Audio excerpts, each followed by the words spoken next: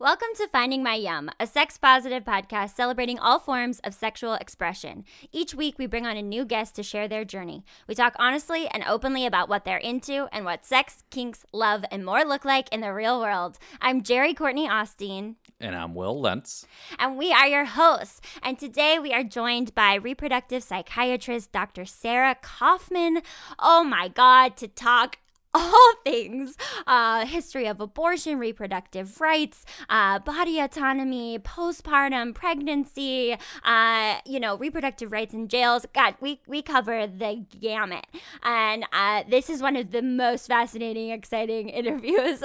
I think we've done, all of them are like this, but this really just got me jazzed. And before we get into that, I think both of us would like to celebrate Joe Biden's win as the president-elect and Kamala Harris as the first Black woman, and first South Asian woman to be elected vice president. Yeah, congratulations, guys. Yeah. Congratulations, y'all. It was a huge relief. Yeah. And did you watch the speeches? They're Yes. like kind of... I wasn't really planning on it because I tend to not love hearing from politicians when they're in politics mode because I'm just like, this is messaging. But I listened to it and it was like just such a relief to hear adults talk. To hear like an adult talk and not label anybody or have a tantrum or to use like kind, non-divisive rhetoric was so refreshing. Yes, absolutely. It was lovely. And Mom is a big she was a big Hillary supporter, and so she was like, wouldn't it be great if Kamala came out in a white pantsuit? And then she did, and she was so excited. Oh my God, she looks so fucking great. She did.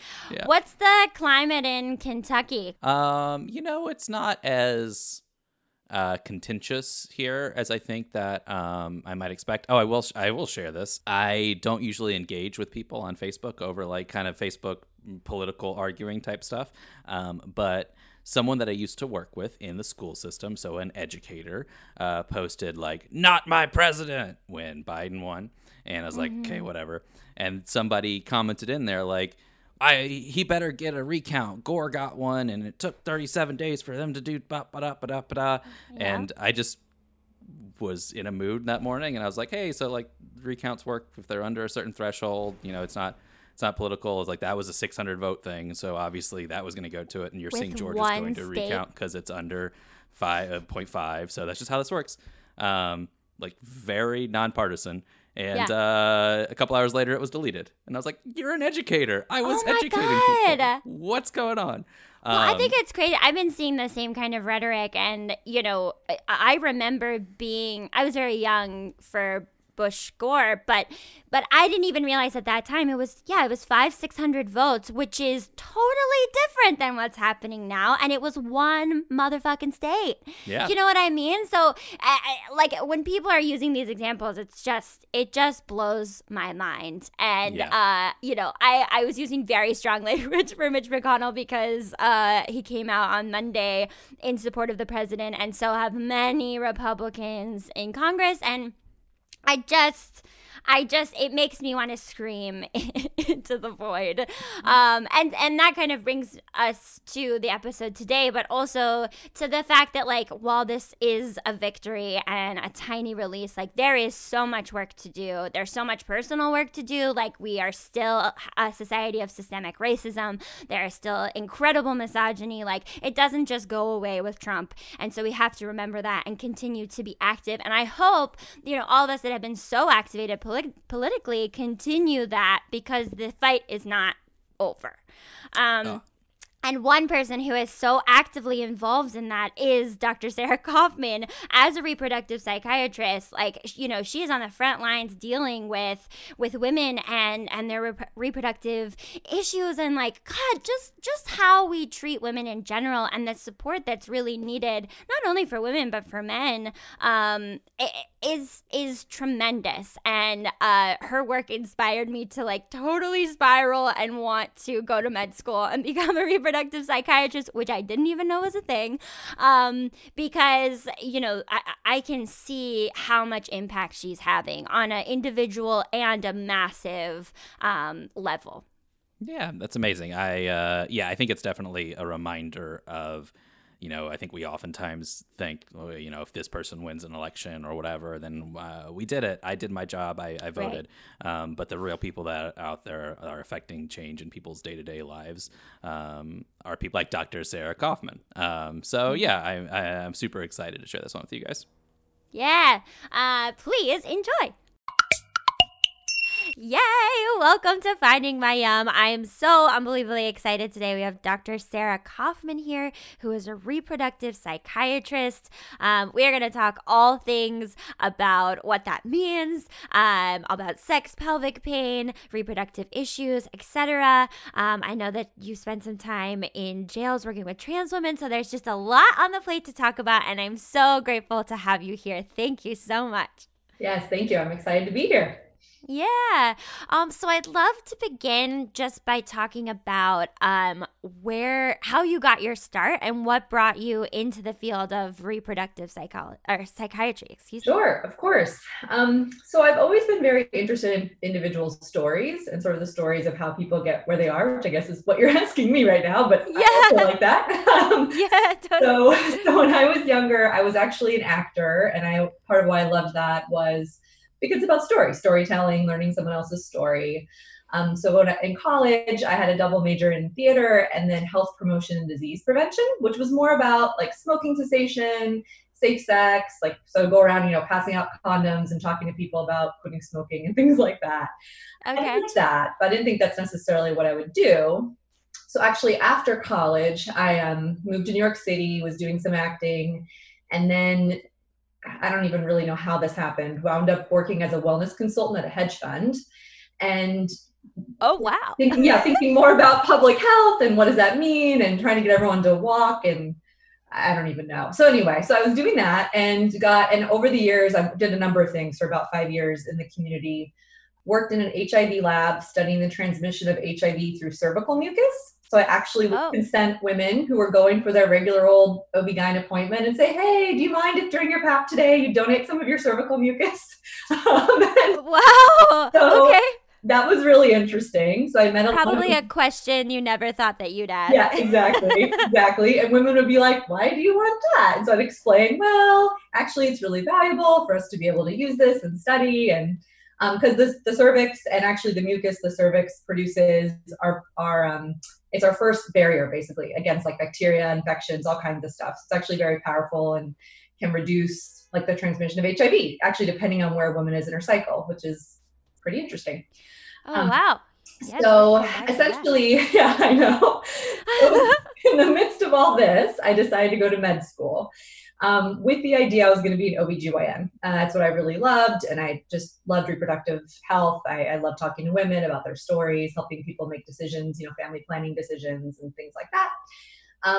But I also love stories. So when I got to medical school, I actually kind of loved everything, but in addition to really enjoying OB, I really loved psychiatry because I got to have time with individuals in a way that really other types of physicians really just can't, unfortunately. Right. So between the two, I kind of went around on what do I want to do. I worked in a free clinic doing both OB work and, more GYN work, but OB/GYN work, and then also psychiatry, and ultimately decided, I found out there was this sort of niche area, which some people call reproductive psychiatry. Some people call it women's mental health. There's sort of different names.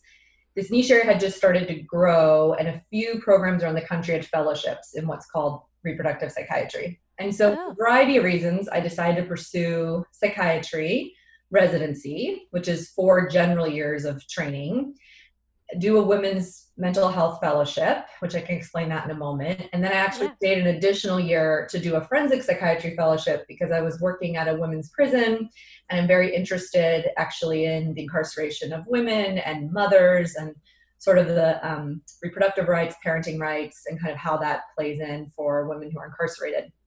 And also just around reproductive decision-making and some ethical stuff. So I stayed on an additional year for that. So sort of a long answer to your question. I love that. No, God, that's such an amazing journey. Both of my parents are physicians, and so I Okay. flirted with the idea of going to med school a lot. And I found the human body fascinating and also love the story aspect. And also, my mom has had so many surgeries, and I remember being in the waiting room so many times, and it was just all these dudes, and I was like, oh, there just needs to be more estrogen. Like, I just need more women in this space to be calming and kind and more inclusive. Like it was a very chauvinistic environment, even in the waiting room. But yeah, that's so awesome. And so, in terms of the fellowship that you did, what was the Women's Health Fellowship? So it's a little bit different depending on where people train. I was at Columbia, which is one of the first fellowships that started. I think the fellowship there started maybe 10 years ago. I might be wrong, but I think about that long ago. So when I was there, it was split up among a number of things. So first, there was just the sort of bread and butter women who were considering pregnancy, who were on psychiatric medications before, and coming to talk about, it's called like pre-conception counseling, coming and talking about, oh, should I make changes in my medication? What do you think? What strategies can I use to support me during pregnancy and postpartum? Or meeting women who already were pregnant or postpartum. Pregnancy, the same as the onset of menses and the same as menopause, all three of these times, women are particularly vulnerable to depression, anxiety, various types of mental health, and then just typical like PMS, right? I mean, hormones influence our mental health significantly. So it was a lot of perinatal mental health in the clinic. Then there was also a fair amount of work around women in perimenopause or women with PMDD, which is sort of the clinical term for someone with PMS, but it's risen to the level where someone's actually having like pretty significant functional deficits, lots of times difficulty concentrating or irritability, trouble sleeping in those few days before menstruating. So I saw a lot of women with that. And then a fair amount of work also for women, and not just women, but women and partners struggling with infertility, trying to decide if they wanted to continue to pursue fertility treatment, also working with families around fetal loss and just making decisions about like general decision making around reproductive decision making. So separately, doing some consults for women who maybe have questionable decision making capacity. So if someone, like for instance, I'm actually just finishing up a paper on this. So you can imagine there's been some writing on this around women, for instance, with Down syndrome or other types of intellectual disabilities where it may be difficult for them to make decisions around birth control or other reproductive rights types decisions. In psychiatry, sometimes we'll see something similar where women might currently be manic or psychotic, and she's pregnant, and now there's a consideration of a termination, but can she, at this moment, does she have capacity, which basically capacity means, can you fully understand what's being asked of you and the risks and benefits of a procedure? And I think the overarching, in general for women, the idea is pregnancy is the steady state. Like if we do something, like that's us intervening. Whereas I think there should be more of understanding of pregnancy isn't like the normal state either, right? So either way, there's a large risk and benefit to both, like continuing a pregnancy that a woman may not desire, even if at the current time she doesn't have the capacity to say that. So I started doing some work around that and continued that work in my fellowship, sort of a framework of how do we help these women and usually the families navigate what a woman's choices might be at this time if she isn't able to make them for herself, because particularly with terminations, there's a narrow time window that you have to make these decisions in. And it's really not appropriate to keep deferring these decisions or to leave a woman either way, to say, oh, we have to terminate this, if we're not sure that's what a woman's choice would be, which can happen. Or the opposite, saying, oh, well, this individual, we'll just leave her pregnant because otherwise we're doing something. But leaving someone pregnant is also doing something. It just doesn't feel like that, right? So anyway, so some work like that. And then also Columbia in particular, They're involved in the family justice centers in New York, which are places where individuals can go if there's any sort of intimate partner violence, domestic violence going on, and they have like legal representation, social work. And then New York's one of the places to pioneer also placing psychiatrists within these centers. So I didn't personally work in one of the centers, but our weekly rounds involved the clinical team from there. So I got a lot of training around intimate partner violence, sex trafficking, that type of training, which is really valuable because especially if we're going to talk about pelvic pain today, pelvic pain can come from a lot of places, but women in general are subjected to so much more sexual trauma than I think a lot of people recognize. And that can, lead to all kinds of physical and psychological outcomes. So it was great to get that training, kind of just general like trauma-based therapy and yeah, a lot of stuff. Yeah. It was a great year. Yeah, amazing. Oh my gosh, I have so many things that I want to like delve into. I think the first thing that kind of piqued my interest and I'd like to expand a little bit more on is this idea of determining somebody's mental capacity and then discussion of termination and that pregnancy and termination are both disruptions of the female anatomy of uterus having people's bodies. And I guess the first question that I have is, the field of psychiatry and determining people's mental states is within the last 100 years sort of how we've come up with these terms, right? And so I'm wondering about I don't know how to ask this question. It's interesting to me to come up with a label for somebody or have a diagnosis that then impacts them directly in something that we're talking about as pregnancy and having like to carry a child to term or having the option and the capability to terminate a pregnancy. And so now not only we're dealing with this diagnosis and this label, but then it's directly affecting the body in such an important way. And so I guess I'd just love for you to expand on that, because to me that kind of blows my mind and I don't quite know how you balance those two aspects. Yeah, and I think what you're getting at is really important, which is in general. So when we're thinking about capacity, someone doesn't necessarily even have to have a diagnosis. So any doctor can determine capacity. So you can imagine someone coming in, gets hit by a car, no one really knows anything about the person. They come in and they're just delirious because they lost a lot of blood and they're not able to answer questions. So they're trying to ask them, if we don't get you into the OR, what's going to happen? They don't answer. So theoretically, you try and contact next of kin. But if you can't, there's this assumption you're just going to operate and figure out later because someone's, it's an emergency. That said, if someone is in an emergency situation similar to that, like let's say but they're able to engage. So someone could come in and say, yeah, I know I'm dying, but I don't want you to intervene because maybe of religious reasons or because of a lack of understanding of what the procedure is, or sometimes because maybe they have schizophrenia or bipolar disorder, who knows what, maybe they're high on methamphetamine, who knows, but they're psychotic. They're saying, well, I know you're really an alien, and if you do this procedure right now, you're going to implant something in my body. So if this was a medical procedure, so not that termination's not medical, if it was a non-reproductive procedure, it's pretty well understood how you go about making those decisions, right? So you're gonna come to the decision, this person doesn't have capacity. So to demonstrate capacity, you have to show what the procedure is. You have to say, I understand the risks and benefits of having this procedure done. This also applies to medication, but here we're talking about procedures. Sure. And then you have to say, despite those risks and benefits, this is my decision and why. And you have to stick to your decision. So if you're constantly changing your mind, that doesn't demonstrate capacity. So if someone can't show that, typically if it's a non-reproductive procedure, depending on the state, there's different rules, but typically you go to a family member. If someone's been designated already, great. This is like if someone makes, an advance directive or things like that. If not, usually it'll go to spouse or parent, something like that.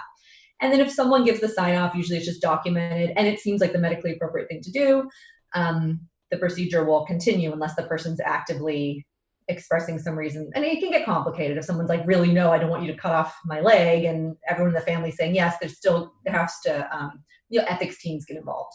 When you're talking about reproduction, though, depending on what state you are, sometimes no one is allowed to make a reproductive decision for that woman. So effectively, because the way the laws have been written, effectively for a woman who's not able to demonstrate capacity. So let's say she comes in, like for instance, in this paper I'm finishing right now, one of the case examples, the woman, she believes that she had an IUD in place. She knew she wanted to have, she does not desire pregnancy. All that was well documented. So it's clear she didn't desire pregnancy, but does have a history of bipolar disorder. So after she became pregnant, she was, of course, shocked and upset. And, you have an IUD and you get pregnant, which does happen. Yeah. It's really scary. And she wound up stopping her medication and became manic and was psychotic. And so when she came in for the termination, she was saying, there's spawn of Satan inside of me. I need you to perform an exorcism. And so naturally the OBGYN was like, oh, I don't know. Like, am I supposed to have her sign? Do you think she's having an exorcism? Like, this is like not great. She's not really explaining what's happening.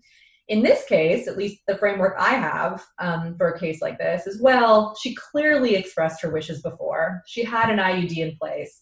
She is asking for something in line with what, it's not like she's coming in saying, I can't wait to be a mom. And you're like, no, we're going to give you a termination because of what you said before, right? Sure. Like she's saying, so we can kind of understand what she wants. So there it's where sometimes a psychiatrist can come in and be like, I actually think I think what's happening here is appropriate. But imagine if you had no idea what she wanted previously.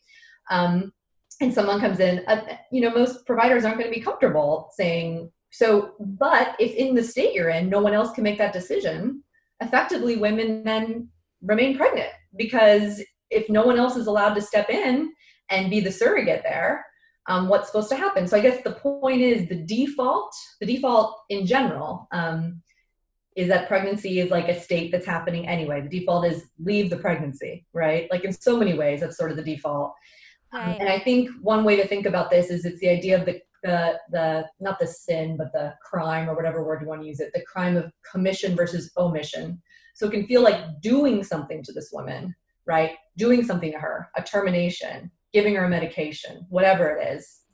That in some way is much more, inappropriate or violent or whatever than not doing something. But actually the not doing something, when you think about it, could actually be much more devastating for someone. But I think as physicians, often there's the idea, well, it's better to just leave it. And I think the same thing happens with just in general, the way we talk about termination, this idea of, the risks of termination. It's like, well, what about the risks of pregnancy?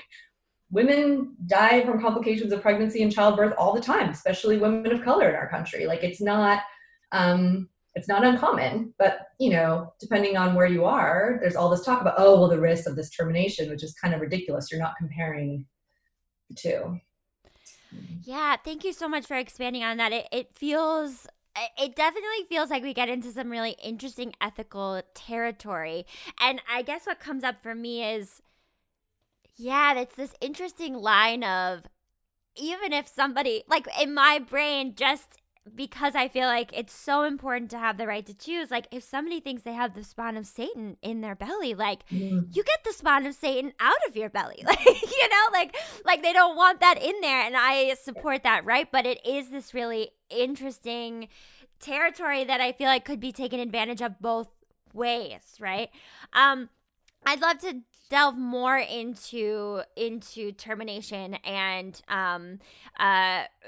in terms of like Roe v. Wade, and I'm curious about your knowledge of privacy allowances that were given through Roe v. Wade, because that's really what the Supreme Court decision did, and if you've had experience in places where termination was not easily accessible, where like the ramifications that you've seen in your practice of what happens when women don't have these options, when they don't have access to these kinds of choices, and they're forced into one particular choice, which is carrying a pregnancy to term. Yeah, so I will say I have been lucky enough to practice medicine in New York and California, where access is pretty good. So most of my knowledge about this is either from within the criminal justice system, or just like general stuff I've written on. So I can answer. So it's not individual women I've treated, but I will say, so I'll speak about maybe criminal justice system second, because that's sort of a smaller population. But I will say in general, depending on what state you're in, the access to not even just termination, but family planning. Family planning is like the general term, right? For like being on Right. birth control, having an IUD, Nexplanon, whatever, can be quite limited. And around termination in particular, depending on what state you're in, even if you get access to go to a particular clinic, right, you might have to have a waiting period after you go. So say you get childcare, because most women pursuing terminations actually already have children. So say you get childcare, you take care of everything you need to take care of. You drive all the way out to some clinic that's 2 hours from your house because that's the closest place you can get to. They make you sit through this mandated language, which, speaking of Roe v. Wade, around the time of Roe v. Wade, I always forget the name of this case. It's Planned Parenthood, the case. Honestly, I don't remember, but it's from Pennsylvania. Okay. After Roe v. Wade, there were a number of other cases decided about, okay, we're going to allow, privacy and termination, but what kind of restrictions can we put around this termination, right? So one of the things that over half of the states have are mandated language that women have to listen to before they're allowed to consent. So it's actually the same idea of capacity and consent. Before someone can consent, they have to hear this language. And a lot of this language is actually wrong. Like there's misinformation out there, which when you think about it actually is unconstitutional, because the Supreme Court case said, yes, as long as women are presented with accurate language, a state can mandate that they listen to this. But a lot of the language will say things like, a 4-week old fetus can feel pain. I mean, no, that's not true. Or that a termination increases your risk of suicide, which is not true. So there's just misinformation. So a woman, even if she's able to make it to an appointment, then not only will she have to hear a lot of misinformation that could be very distressing and disturbing, but then be told, oh, now you have to wait till 48 hours, 24 hours, however long, to drive all the way back out again. And additionally, depending on what state you're in, you're forced to look at, not just be subjected to an ultrasound, which is unnecessary in the first trimester, medically unnecessary, to confirm before having a termination, but sometimes the doctor has to describe to you what they're seeing on the ultrasound. So this type of behavior feels very much like controlling women, very much this idea, the steady state is pregnancy. And for you to say you're not going to have the pregnancy, you have to jump through all these hoops. Neither New York or California have those types of laws. So again, I haven't seen women who've had to listen to this. Basically, it's mandated informed consent. That said, at least in the criminal justice system, I saw this definitely some in New York, and I've read a lot about it and heard about it from other colleagues. Depending on what jails actually in prisons can be quite different about this. What jail or prison you're in, a woman may not even get a pregnancy test when she's brought into a facility. And of course, once you're in jail or prison, you have medical care, but it's not like the same as you can just pick up the phone and go see a doctor. You can just go pick up a pregnancy test. So women often, when they're in incarcerated settings, might not even find out they're pregnant until several months down the line, right? Especially in that stress, you can imagine if your menstruation's off, you might think, oh, I'm in prison, I'm in jail, I'm a little bit distressed, or maybe you have an IUD or you're on birth control, so you're not used to getting your periods, you don't know. And so then what can happen for women in incarcerated settings, if they don't even find out until they're 3-4 months pregnant, now they might not even have very many options available to them, right? Because depending on what state you're in, a lot of states, you only can pursue a termination up until viability, which, is, depending on the state, can be around 20 weeks. Some states try and restrict further than that. And so I think, and then even if you do find out you're pregnant, things take time in the criminal justice system. So if you're in jail, you're not going to get an appointment that day. So I think I am a strong supporter of, universal pregnancy testing for women coming into that setting. And then really plenty of women get pregnant while they're incarcerated as well, through a variety of ways. And so I think just regular access to reproductive care is so important. And I think this is a corollary really to any population with lower or lesser access to care, right? So it's not just incarcerated women. I mean, women who just don't have regular access to care or might not. That's what tends to drive a lot of the women who aren't able to pursue a termination, is by the time they realize they're pregnant, they're in the second trimester and now their options are more limited. Yeah, I want to get back to that piece, and I definitely want to talk about the criminal justice aspect and your specific experience within a jail. I did want to talk about because I think that's so helpful. I didn't know a lot of what you're talking about with the mandated informed consent, that it's so can have false information, which directly contradicts the Constitution and what we are afforded in terms of rights, which just compounds this issue and honestly just makes my blood boil over and over again. But and so I'm curious, do you have insight if Roe v. Wade were to be overturned, like it's being spoken about at length right now and looks like a potential possibility? How does that impact, like on a grander scale, from your knowledge, in terms of like access to care in general? Like, I mean, it impacts these other aspects, not only just with termination, but in terms of like the reproductive access and family planning. Am I right? Yeah. So I wish I had an answer for you. Although I will say one sort of also lesser known role that psychiatry has played in this for a long time is before Roe v. Wade, there's always been the ability, at least as far as I know, generally always been the ability for a woman to get a termination if it was medically necessary, right? So if someone has, uncontrollable gestational hypertension, right? Or a woman is having, she has a placenta previa and it's bleeding all the time, whatever. And so a role that psychiatrists played actually, like back in, the 30s and 40s and 50s and still sometimes happens, but they would say this woman has depression or anxiety or whatever it is because of the pregnancy. And there were sort of these terms, and I can't remember exact terminology right now because these aren't real diagnoses, but these diagnoses that were created that basically were saying this woman has to have an abortion. Like a psychiatrist was saying this woman has to have an abortion, even if they weren't like technically, they didn't actually meet criteria for like a major depressive disorder or general anxiety disorder. So on the one hand, you could say, well, these doctors are doing a great thing. They, these patients are able to come to them, get this diagnosis, and now say that it was medically necessary to have the termination. So there's already been some talk in psychiatric circles of, are we going to be put back in the situation as psychiatrists? Because we're the one sort of practitioner. It's not like there's a blood pressure test. There's not a blood test to say someone's, it's not like you're saying this woman's blood pressure is 200 over 120. She requires a termination. There isn't a blood test saying she's developing, whatever, liver failure or something from the pregnancy.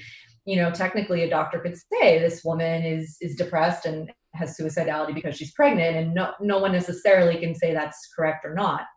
That said, it gets back into this ethical stuff. Like, can we be diagnosing individuals as things that aren't real? That's where it gets complicated, as in you want to be an advocate and say we want to help someone pursue their rights, but then it's this murky area of, like, this was happening actually for a time, I forget in what state this was, for women to get later, like for instance, to get terminations after the cutoff in the state. I feel like the cutoff was around 20 weeks, and there was a doctor who was kind of regularly doing this for women kind of in like that 20 to 30 week time period, and saying they had various, disorders, but it was a psychiatrist, and it was sort of this odd situation. They never actually like followed up with any of the women, or like died, and one of the women actually wound up committing suicide. It was like, well, if someone actually had this disorder and you diagnosed it, but you were basically diagnosing it just to help facilitate the termination. Right. And really, if you're going to be treating someone, really we should be following through on these diagnoses and what do they mean. So I think it'll be interesting because it is this murky field, an ethically complicated field, but it's possible that will be a way women are able to pursue termination is if they have a medical diagnosis, which could be a psychiatric diagnosis. And two questions with that, because I know that some of the legislation, in order to discourage physicians from performing termination, from performing abortion, was to amp up their malpractice and their responsibility. And basically, one of the laws that I heard was that the physician was responsible if the woman ever in her lifetime decided that she didn't want to, like she regretted having a termination, that they could then sue the physician. And so I'm wondering, do you think, and I know that this is hypothetical, but by you saying that, it crosses potentially this ethical line, that then psychiatrists would be in this gray area of maybe having malpractice and having opening that door to potentially that kind of legislation? Yeah. And what I would say in general is to give someone a diagnosis that they don't meet criteria for is ethically wrong, right? It is. Sure. But that's why these things get challenging, because you could see someone doing it in the service of trying to help a woman help her make the decision she wants to about her body and her life.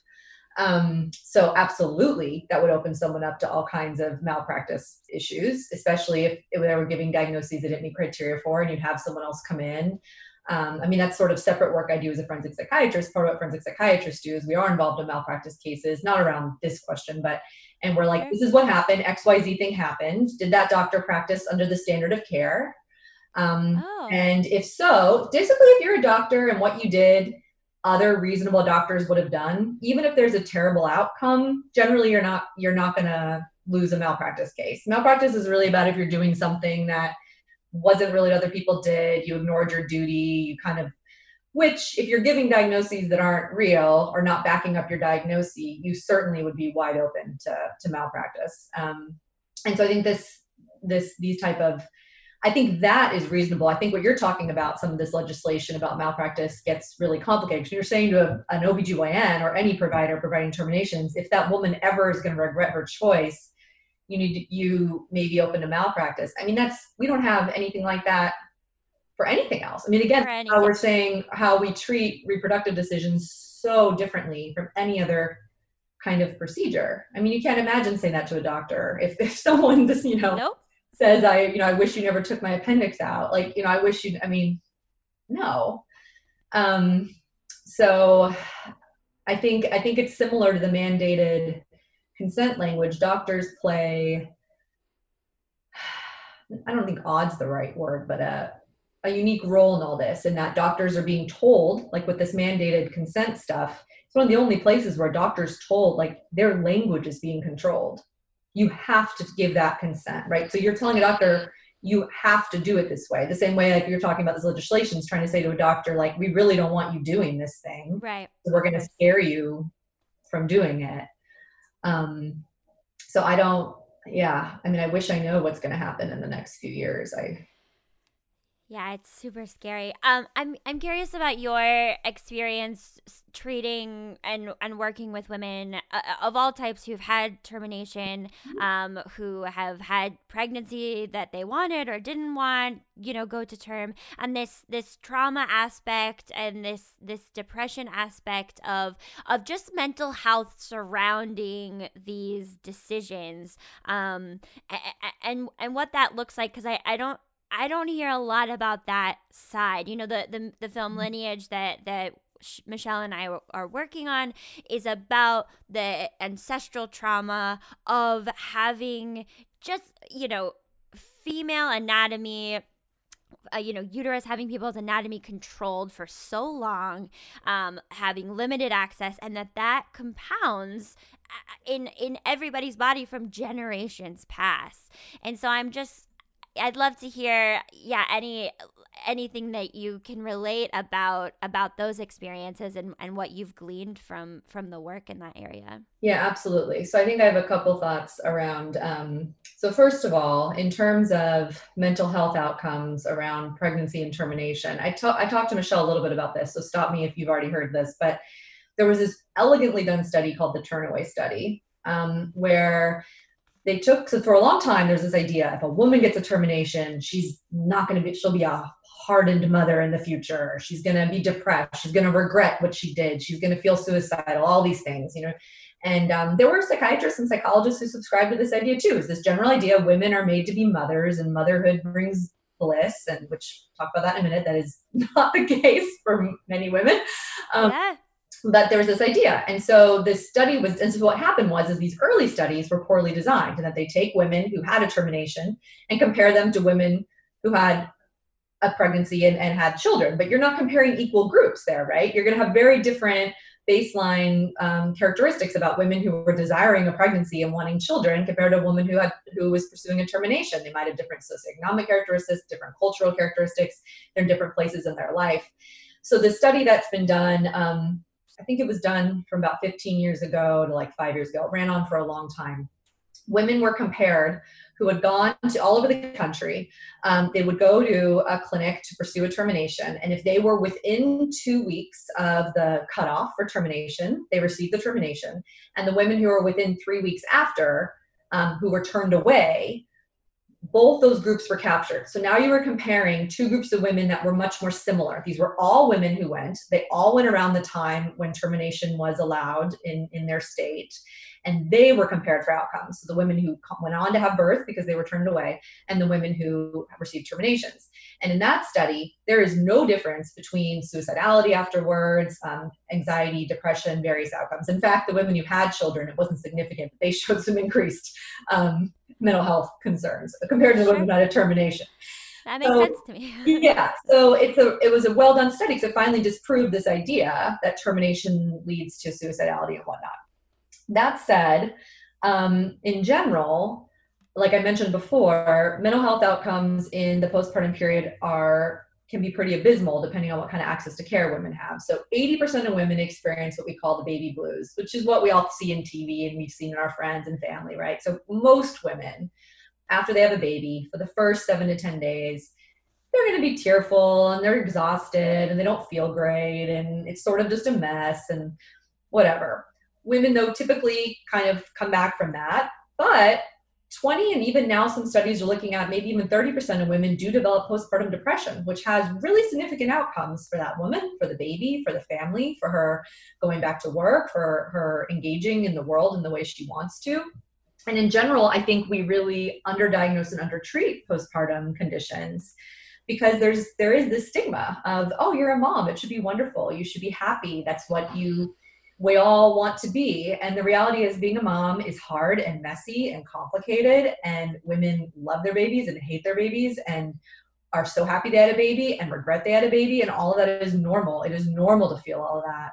But we're sort of told, like, why would you ever want a termination? Why would you ever want to not have children, even separate from termination, making that decision to not want to be a parent?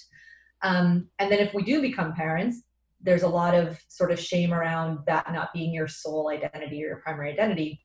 And so to your point about ancestral trauma and intergenerational trauma, so many of these ideas about what it means to be a woman, what it means to be a mother, what we want our life to look like are cultural and passed down in our families, right? So it's sort of we model ourselves after what kind of saw our parents do, our grandparents do, and they modeled after their parents, and it goes back. So not only are our genes coming through, right? So our actual genes are coming from our family.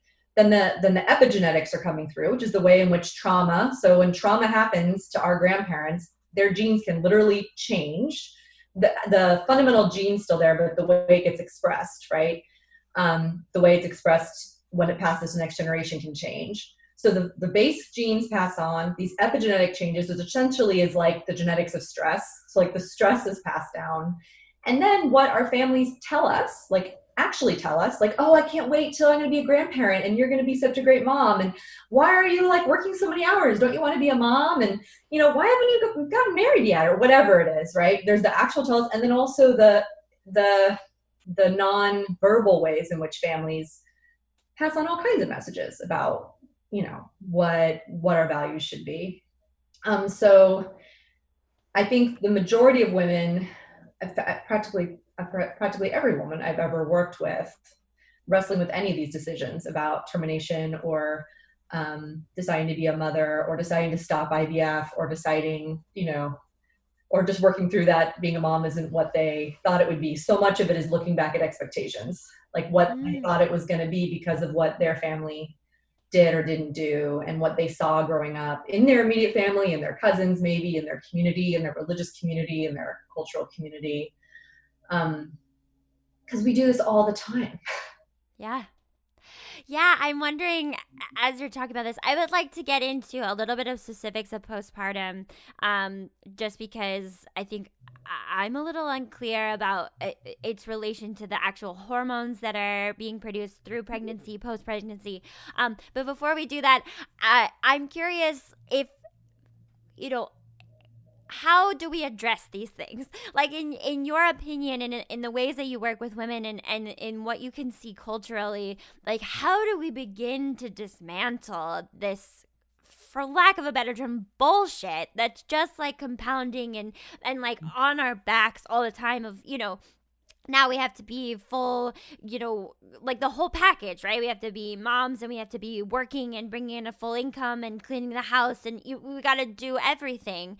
And so how do we begin to alleviate that pressure, to dismantle those expectations, and with hopefully extended care, start to heal some of this trauma and some of these massive stressors that are affecting all of our genetics?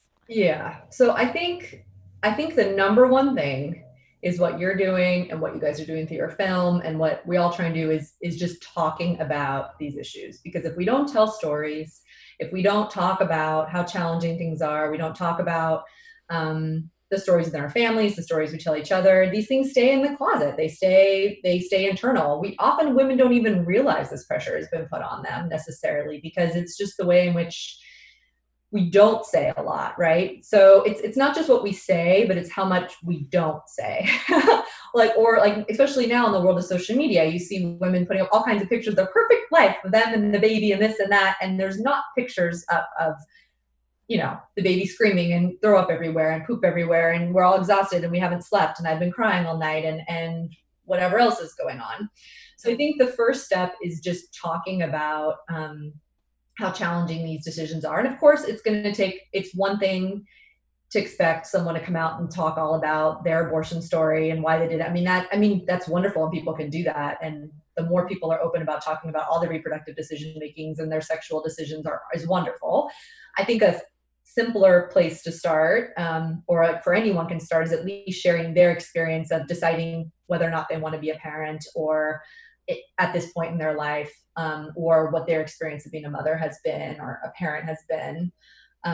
Although that for some people is just as challenging too. I can't tell you how many just people in my personal life, not just professional life, that will look at me and go, no, it's all great. And you're like, well, you're here seeing me.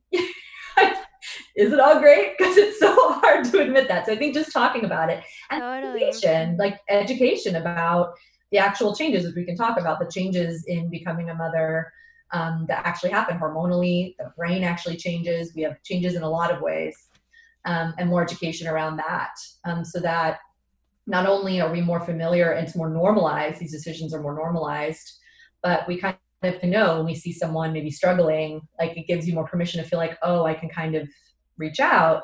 And what I hope is in these past few months and years, as we've looked at how divisive things have become politically, and all these talks about more open, inclusive culture and communication, I hope that as we're trying to come back together and heal as a society and try and look in general in more culturally inclusive ways and open ways, a piece of that will also be looking at people's decisions about whether or not they want to have a family and what that's like, and not this general feeling that's part of what we're supposed to do, right? We go to college, whatever, pursue whatever education, and then we go out and work, and then we start this family, and how that in of itself is also very biased, that's like what's supposed to happen. And so starting to realize we can, start to respect people not just for their ethical background, cultural background, but their decisions about how they want to live their life. Just gonna take yeah. No, God, I love all that. Yes. And I believe that too. Like, the ethos of this podcast is really just to be talking about what people are into, and being honest and open about what people enjoy. For whatever reason, it doesn't matter, right? It's just like, this is something that I'm interested in, and that's okay. Or this is my orientation, and this is my expression of my sexuality, of my, whatever, or lack thereof. And that all of it is okay.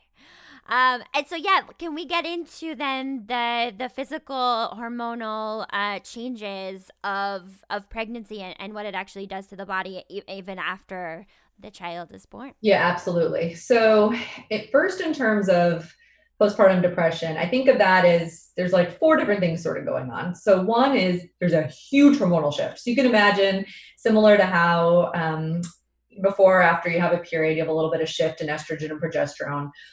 What happens after birth is like 200 times that. Like your hormone levels are way up here and they just go to zero. It's like you go from 200 times to being postmenopausal, right? Whoa. Shift in and of itself, we can lead to really significant issues with mood, with sleep, with irritability, with feeling like concentration, focus. Then there's the major sleep deprivation that happens. Essentially, no matter what you do, no matter how much you want to optimize the postpartum period, unless you are not breastfeeding at all and you truly have this amazing support team and somehow you aren't with your baby at night, which I mean is not really what's happening, you're not going to sleep. For like several months, you're really not going to sleep much. And we know sleep deprivation has significant effects on cognition, on mood, not only just in the short term, but in the long term. So there's significant sleep deprivation. And then there's this huge shift from being, especially if it's a first child, but really any child, from being whoever you are, right? Whatever things you love to do. Maybe you're a wife, you're a girlfriend, you're a partner, you're a businesswoman, you're an athletic person, whatever you are, whatever you define yourself as. Now you're also a mother. And so one thing I think a lot about is it's not just the birth of the baby, but it's the birth of the mother. It's the birth of this woman and she's a brand new mother. And like, what does that mean? And what does motherhood mean? And when you talk about the intergenerational stuff, often this can be a beautiful time actually to heal maybe trauma from our own childhood or even back like previous generations, because it is a new beginning, right? You're a new mother. In some ways you're a new person. You now have a new child. And so it can be actually a beautiful time to heal some of what happened the generation before. But it's also hard and scary and figuring out how you're going to navigate that. What does it mean to be a mother? What's that like? And then on top of that, your role within your spheres, your work sphere, your home sphere, your social life has now changed. So all of this is happening. At the same time, your physical body has changed. So we've looked through like fMRI studies, which is where they can, in an MRI, they can look at people doing different cognitive tasks, like running through a maze while they're in the MRI machines. It's called functional MRI. And so they've done a number of studies of fMRI studies, other studies showing the brain actually changes after pregnancy and postpartum.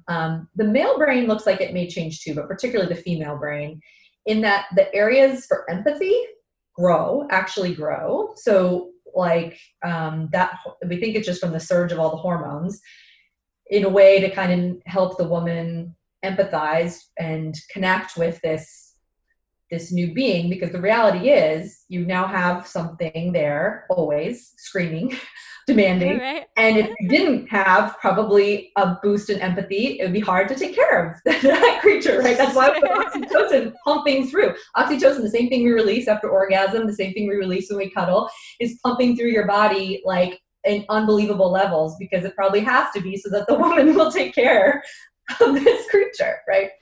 Totally. That makes sense, because when I think about it and when I see screaming children, I'm like, absolutely not. Yeah, I don't want anything to do with that. Yeah. You know? It's like you have oxytocin levels in your brain, like way times that what you get post-orgasm. It's the same hormone. It's a love hormone, right? Right. So that's what's going through the new mom's brain, just kind of getting her through all of that.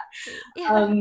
And so that's happening. And then parts of the brain, that's why mommy brain is a real thing. Like, women then sometimes have more challenges with like memory and concentration, because it's not so clear if it's because those parts of the brain shrunk due to hormones, but also just the sleep deprivation in general. So a lot of times women become better at multitasking. They become better usually at like this empathy and connection stuff, but they might have challenges like that they didn't used to have, like some word finding challenges or concentration challenges. And then women's bodies change. Like, many women develop pelvic floor dysfunction, whether it's then having pelvic pain later, but more commonly having prolapse, which can lead to all kinds of upsetting. Women after childbirth, often they pee when they exercise, right? And if they don't get appropriate pelvic floor physical therapy or work on that, that can be really devastating too. Like you're used to being able to use your body in a certain way, and now you can't run maybe, or now you're urinating yourself. You might be defecating on yourself depending on what happened. You might have some difficulty getting back into having a sexual relationship. And just in general, so our bodies, our minds, and then our entire role change. So for all these reasons, you can see why postpartum depression is common. Yes. Yeah. And it's interesting because I just was listening to NPR, and they were literally yesterday talking about how they're extending the suggestion for monitoring up to 3 years, I believe. I don't know if you're aware of this, but they were saying that like monitoring for postpartum was a relatively brief amount of time, and now there's a suggestion to continue it for far beyond what that initial suggestion was, mostly because I think of what you're talking about the lasting effects that can turn into something deeper if they're not addressed. Yeah, I know initially they used to just screen women for postpartum, like at the 6-week visit, and then sort of drop off or 3 months. There's a lot of push. I haven't heard to 3 years. That'd be great if they're trying to extend out. I know there's a lot of push to extend to a full year, because postpartum period, that's another thing. People think, oh, a woman's over it. It's been a few months. You think it took 9 months to get there. Like it's going to take at least that long to normalize. And women also can have, if a woman's breastfeeding, when she stops breastfeeding, and that's a whole other thing. Our culture, talk about expectations. There's so many expectations around women to breastfeed now. Breastfeeding is wonderful, don't get me wrong. There's wonderful things about it, but it's also really hard and messy and challenging. It doesn't work for a lot of people. And there's a lot of shame around that. Like women feel like, oh, it's the natural way, it's the normal way. And it's not always right. I can't do it right. I'm not like a good enough, full enough woman. Exactly. But so after breastfeeding, when breastfeeding ends, there can be a dip as well in mood, because breastfeeding kind of keeps that oxytocin level staying up, prolactin is staying up. So that a lot of women farther out can develop postpartum depression. So I think that's where a lot of women get missed. They're maybe okay in those first few months, and they don't develop an episode till 6 months down or 6-9 months down the line. And it used to be that wouldn't even be covered. One thing they might have been talking about NPR is they're trying to extend Medicare coverage out for the full year for postpartum mental health, because originally it only is covered, I think, for 3 or 6 months, because women should be able to get access to that care. I mean, it's so important, both for the mom, and we know it's very hard for women to attach and effectively take care of their children and themselves if they're feeling depressed. It affects the whole family. Oh yeah, absolutely. Yes, and that just gets into like our healthcare system and the fact that insurance is like running and determining what kind of care, how we can have care, when we can have care, which is a whole other discussion. But yeah, so I think we're gonna run out of time for the criminal justice aspect, but I did want to touch on the pelvic pain that you were talking about, and a bunch of the variety of root causes that can lead to that. Yeah. So first of all, I don't know if you've had a pelvic floor physical therapist on your podcast. I have nothing but amazing things to say about pelvic floor physical therapists. They are incredible people. They do particularly pelvic floor physical therapy. So oftentimes therapy involves like their fingers in the vagina or even in the anus and checking like for Kegels and functioning, how the pelvis is working. But I think almost all pregnant women, pretty much all women really should see a pelvic floor physical therapist at some time if they're having any kind of issue around orgasm, pelvic pain. And then during pregnancy and postpartum, it'd be great if this was just something provided by insurance like regularly, because all women can use some pelvic floor physical therapy work postpartum really to avoid, it sort of becomes this thing of, oh, it's normal to like maybe have some pain postpartum or to pee on yourself the rest of your life. And that's ridiculous. Like that shouldn't be normal. That can be dealt with. In other countries, it's part of what happens. Women see a pelvic floor physical therapist. So pelvic pain comes from a lot of different things. So I think when I see someone with pelvic pain, usually I'm thinking about holistically a lot of things. So physically, pelvic pain can be coming from something actually inside the vagina itself. So there could be the actual pelvic floor could be too tight. So it's just very painful in that area. Other muscles around there could be too tight. There could be trauma in the vaginal area. But it also could be pain from like bladder. So if someone has like an overactive bladder, issues around there, issues with their GI tract, all different kind of things can lead to what then feels like pelvic pain because the nerves kind of around that area are complicated. And then pelvic pain can also be related for a lot of women to, like, there's obviously a mind-body connection. So if there's been a history of sexual trauma, if there's been a history maybe of molestation as a child or as an adult, even if there hasn't been a history of trauma, if someone has been told their whole life, like that's something we don't talk about, that's like a inappropriate thing, we don't want to talk about sex, we don't want to think about sex. Sometimes people physically, like they can just be kind of clenching their vagina. The idea is I don't want anything in there. I don't want to think about anything there. So I think with pelvic pain, it can be really challenging. So a lot of women who experience pelvic pain, they don't want to talk about it. They're ashamed about it. They might just think it's normal. They might think it's normal for sex to be painful. It's normal that they don't want anything to do with sex, something like that. And they don't know that it's not because they haven't talked to anyone about it. So I think what's really important for women in general to know is if anything feels like it doesn't feel right, like it really, sure, sometimes depending on what type of sex you're having, whatever, you might have some vaginal soreness afterwards. Okay. But if you're feeling like too much tension vaginally or pain, like with penetration, again, it also could be an issue with lubrication. I mean, there's a lot of things. I think the most important point is bring it to the attention of an OBGYN or a pelvic floor physical therapist or a psychiatrist or someone you're working with or primary care doctor and saying, I'm having this thing, what can I do about it? Because it's very treatable. For a lot of women, it's just learning how to relax their pelvic floor. And so it's a complicated, like multifactorial area that I think used to be treated for a long time. Women would just be given dilators, these various growing stages of like a dildo and just keep doing this and it will go away, and it wouldn't address at all like the mental aspects or potentially other body organ systems involved. So I think we're growing now to a more holistic approach to why an individual might feel that. But pelvic floor physical therapists are amazing. Like, I recommend them highly. Yeah. Oh gosh. Now I want to talk to somebody for sure. That I didn't even know that was a thing. They're great at it. Like, they know. Yeah, absolutely. Yeah, I think the emphasis on the mind-body connection, I think stereotypically where we talk about how women, in order to receive pleasure, experience pleasure, that it is more of a mind-body thing, although I don't necessarily know. I think men experience that as well, and penis having people experience that as well. But it's so important in terms of mental health too, and just like any kind of enjoyment and connection to like our reproductive selves and bringing life into the world, right? Like this gift that we've been given that comes with so many different aspects. This has been thoroughly fascinating. I'm so appreciative of your time. There's so much more we could talk about, so maybe we'll have to do a part 2 at some point. But thank you. How can people find you if they would like to? I don't know if you're open for new clients, or if you operate out of a certain facility or something. Sure. So I'm at the prison, but probably not. Yeah? Okay. I actually am starting next week to see. I'm going to be the physician director at Hoag Hospital System of their maternal mental health program. But that's just for people like in the Orange County area. But then I do have a private practice, which is pretty much all reproductive psychiatry.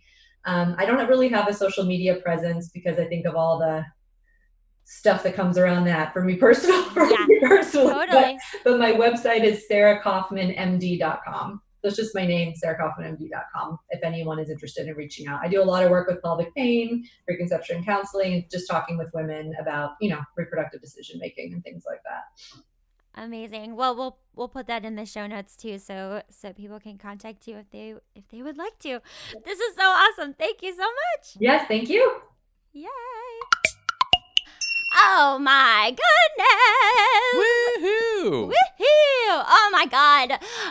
If you don't feel inspired and revved up, I don't know what's gonna get you there, because I am just so inspired by Dr. Kaufman, and honestly, I could have talked to her for hours. So I'm hoping that we'll have her back, because we didn't get to talk about her work in jails as much as I would have wanted. There was so much to cover, but I'm so grateful for her for coming on. Thank you so much, and I hope you all got something out of it. And because of her suggestion, we do have pelvic floor physical therapists coming on, and so it's exciting. We get to expand on that and learn even more about what that means and how the pelvic floor impacts everyone. You know, vagina having people and penis having people and children. You know.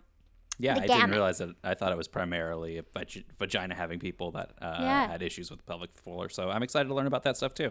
Yeah, it's exciting. Well, as always, please follow us on Facebook and Instagram at Finding My Yum Podcast. And please, we do behind the scenes and we show clips. So join our community. We'd love to hear from you. Slide into those DMs. You can email us at findingmyyum@gmail.com. And make sure to rate, review, and subscribe wherever you listen to podcasts. And take one of those, click the little 3-dot button where it says share and copy the link and send it to 171 friends. That's a lot of friends. I guess we gave you a week off to deal with the you process had some of the election time. and stuff. Yeah. So. Yeah. So you got to make up for 2 weeks here. And I bet everybody wants to hear from you. Do the work. We love you. We're so excited. We have so much exciting content coming up. So stay tuned. Stay yummy. We'll see you next week.